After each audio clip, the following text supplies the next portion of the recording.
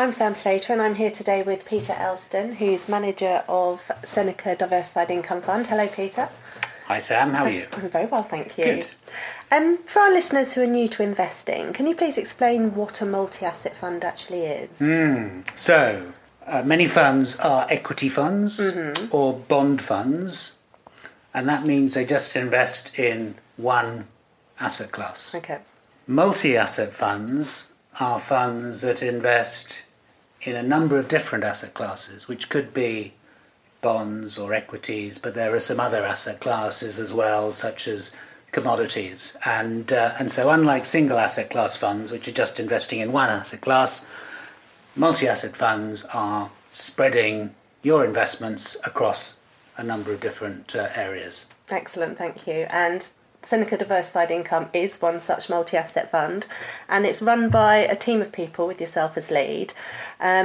Each of those people have specific areas to cover. So Mark looks at UK companies, Tom and Gary cover overseas companies and fixed income, and Richard looks at specialist investments. So how do they come to you with their ideas, and how do you go about choosing which ones to invest in? Well, the answer to that is that they don't really come to me. We are very much a team effort, and we have quite a flat structure. Yes, we have a very sort of clear investment process that everybody has to adhere to. But beyond that, we're quite a flat structure. Okay. So in many ways, we're all bringing our own ideas to the team. And then it's up to the rest of the team to listen to our colleague's idea, judge it on the basis of whether our colleague has done enough work, or on the basis of whether it fits with our investment style, which is value-oriented. So something has to be recommended on the basis of it being cheap in some way. And then on the basis that both of those criteria are satisfied, it's quite common for the team to then approve the idea, which will then go into portfolios. But we're all bringing ideas to the party, and I too, I'm a specialist myself. I'm not just a CIO. I'm one of the specialists, as it were, and I do asset allocation. Okay. So my ideas that I will bring will be along the lines of we should increase equities or decrease bonds or increase specialist assets, and it's up to the team to agree whether those are good ideas. Okay. And you were actually based in Asia for a previous job. What insight does that give you into the region, and do you find it gives you a natural bias towards or against it when you're making your asset allocation decisions? Well, that's an extremely good question. I was based in Asia for 25 or so years, and they were extremely interesting years, and I learnt an awful lot about investing. Asia is a very high growth region, and that can be good and bad. It's good in the sense that it's a rising tide that lifts all boats. Yeah. But also high growth can make companies either a bit lazy or indeed corrupt. There's an awful lot of corruption in Asia, whether that's at a company level, whether it's at a government level. There's a lot of corruption. So there's a whole range of different things that I think I learnt about because I was in Asia. So coming back to the UK, I think what's useful is that I'm able to bring that sort of understanding of the importance of governance, or how growth isn't necessarily a good thing, and that can be something that is also useful when it comes to investing from this part of the world. And can you give us a little bit more detail about some of the specialist investments that you hold in the fund, please? For example, you hold the intriguingly named Doric Nimrod Air 2. What is that exactly? So Doric Nimrod Air 2 is an aircraft leasing trust. Okay. Well, to be more precise, it's an aircraft investment trust. So this is a listed investment trust, listed in the UK, that has bought a number of A380s. Now, A380s, as you and your listeners might know, is the Super Jumbo. Yes. And so this trust buys these Super Jumbos, uses a fair amount of debt to finance those purchases, and then leases them. And the airline that it leases them to is Emirates. Okay. And so DNA2, as the trust is known for short, will receive lease payments from the airline. Right. And it'll use those lease payments for a couple of things. It'll use them to pay off the debt, and what's left will go to the shareholders of the trust. So what you'll see is that this trust, and not just this one, but there's a couple of others as well, actually yield in the order of 8-9%. Gosh, okay.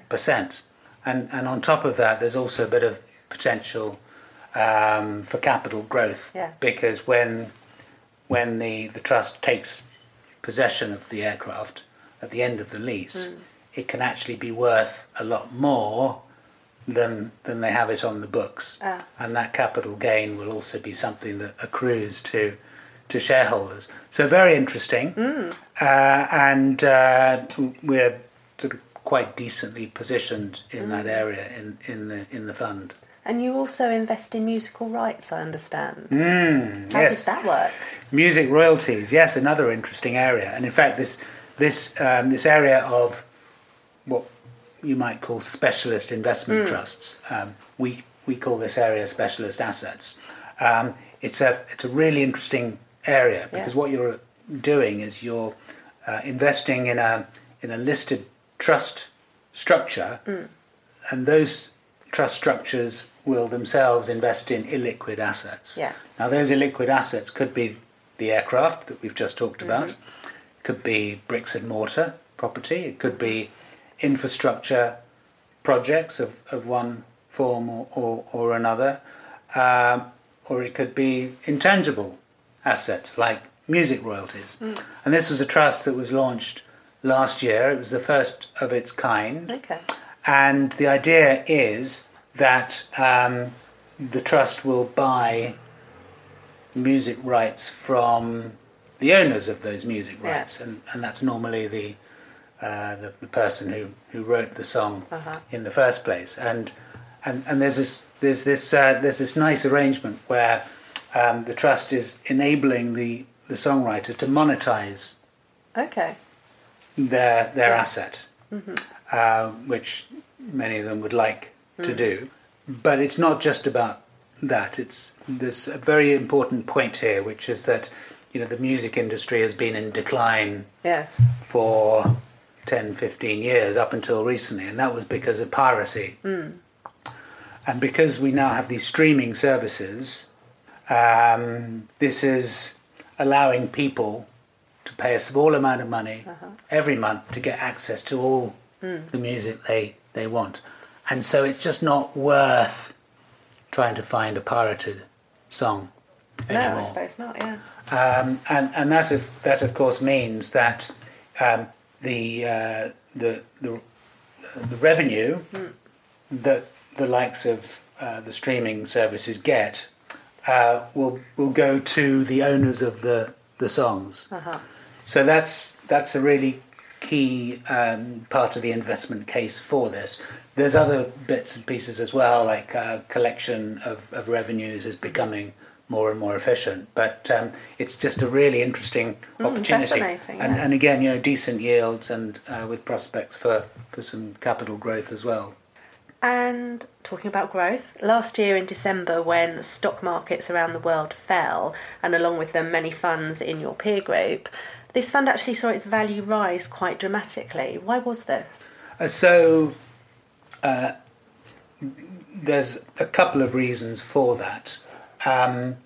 One reason was that we've been moving our funds to a more defensive position over the last couple of years. And so that defensiveness did help us to do better than our peers in December. But a key reason is that we had a holding called AJ Bell, which we've held for many, many years as a private company. Yes. And then in December it was listed. And so not only was the listing price well above our carrying value, but also after the listing, for the rest of December, the stock performed very well. So we had like a double whammy that meant that the fund did perform very well in December. Thank you. And finally, just before you leave, you mentioned earlier that not only are you a fund manager, but you're also Chief Investment Officer for the company. Can you explain what this role entails, please? So I have a couple of hats that I wear. And in some ways, a good way to think about this is that I'm a player manager for a football team. My managerial responsibilities relate to introducing and maintaining the investment process and making sure all of my colleagues stick to that investment process. But I'm also a player in that I have a research responsibility, and my research responsibility is asset allocation.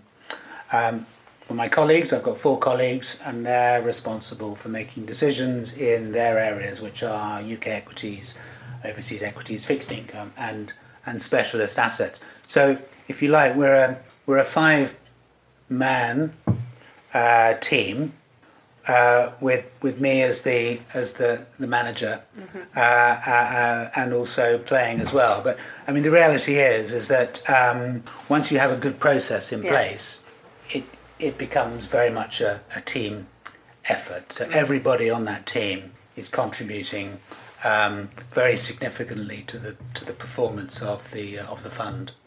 Excellent. Thank you very much, Peter. That was really interesting. Thank you. I'm Sam Slater, and if you'd like to listen to more of our podcasts, please subscribe to Fund Calibre.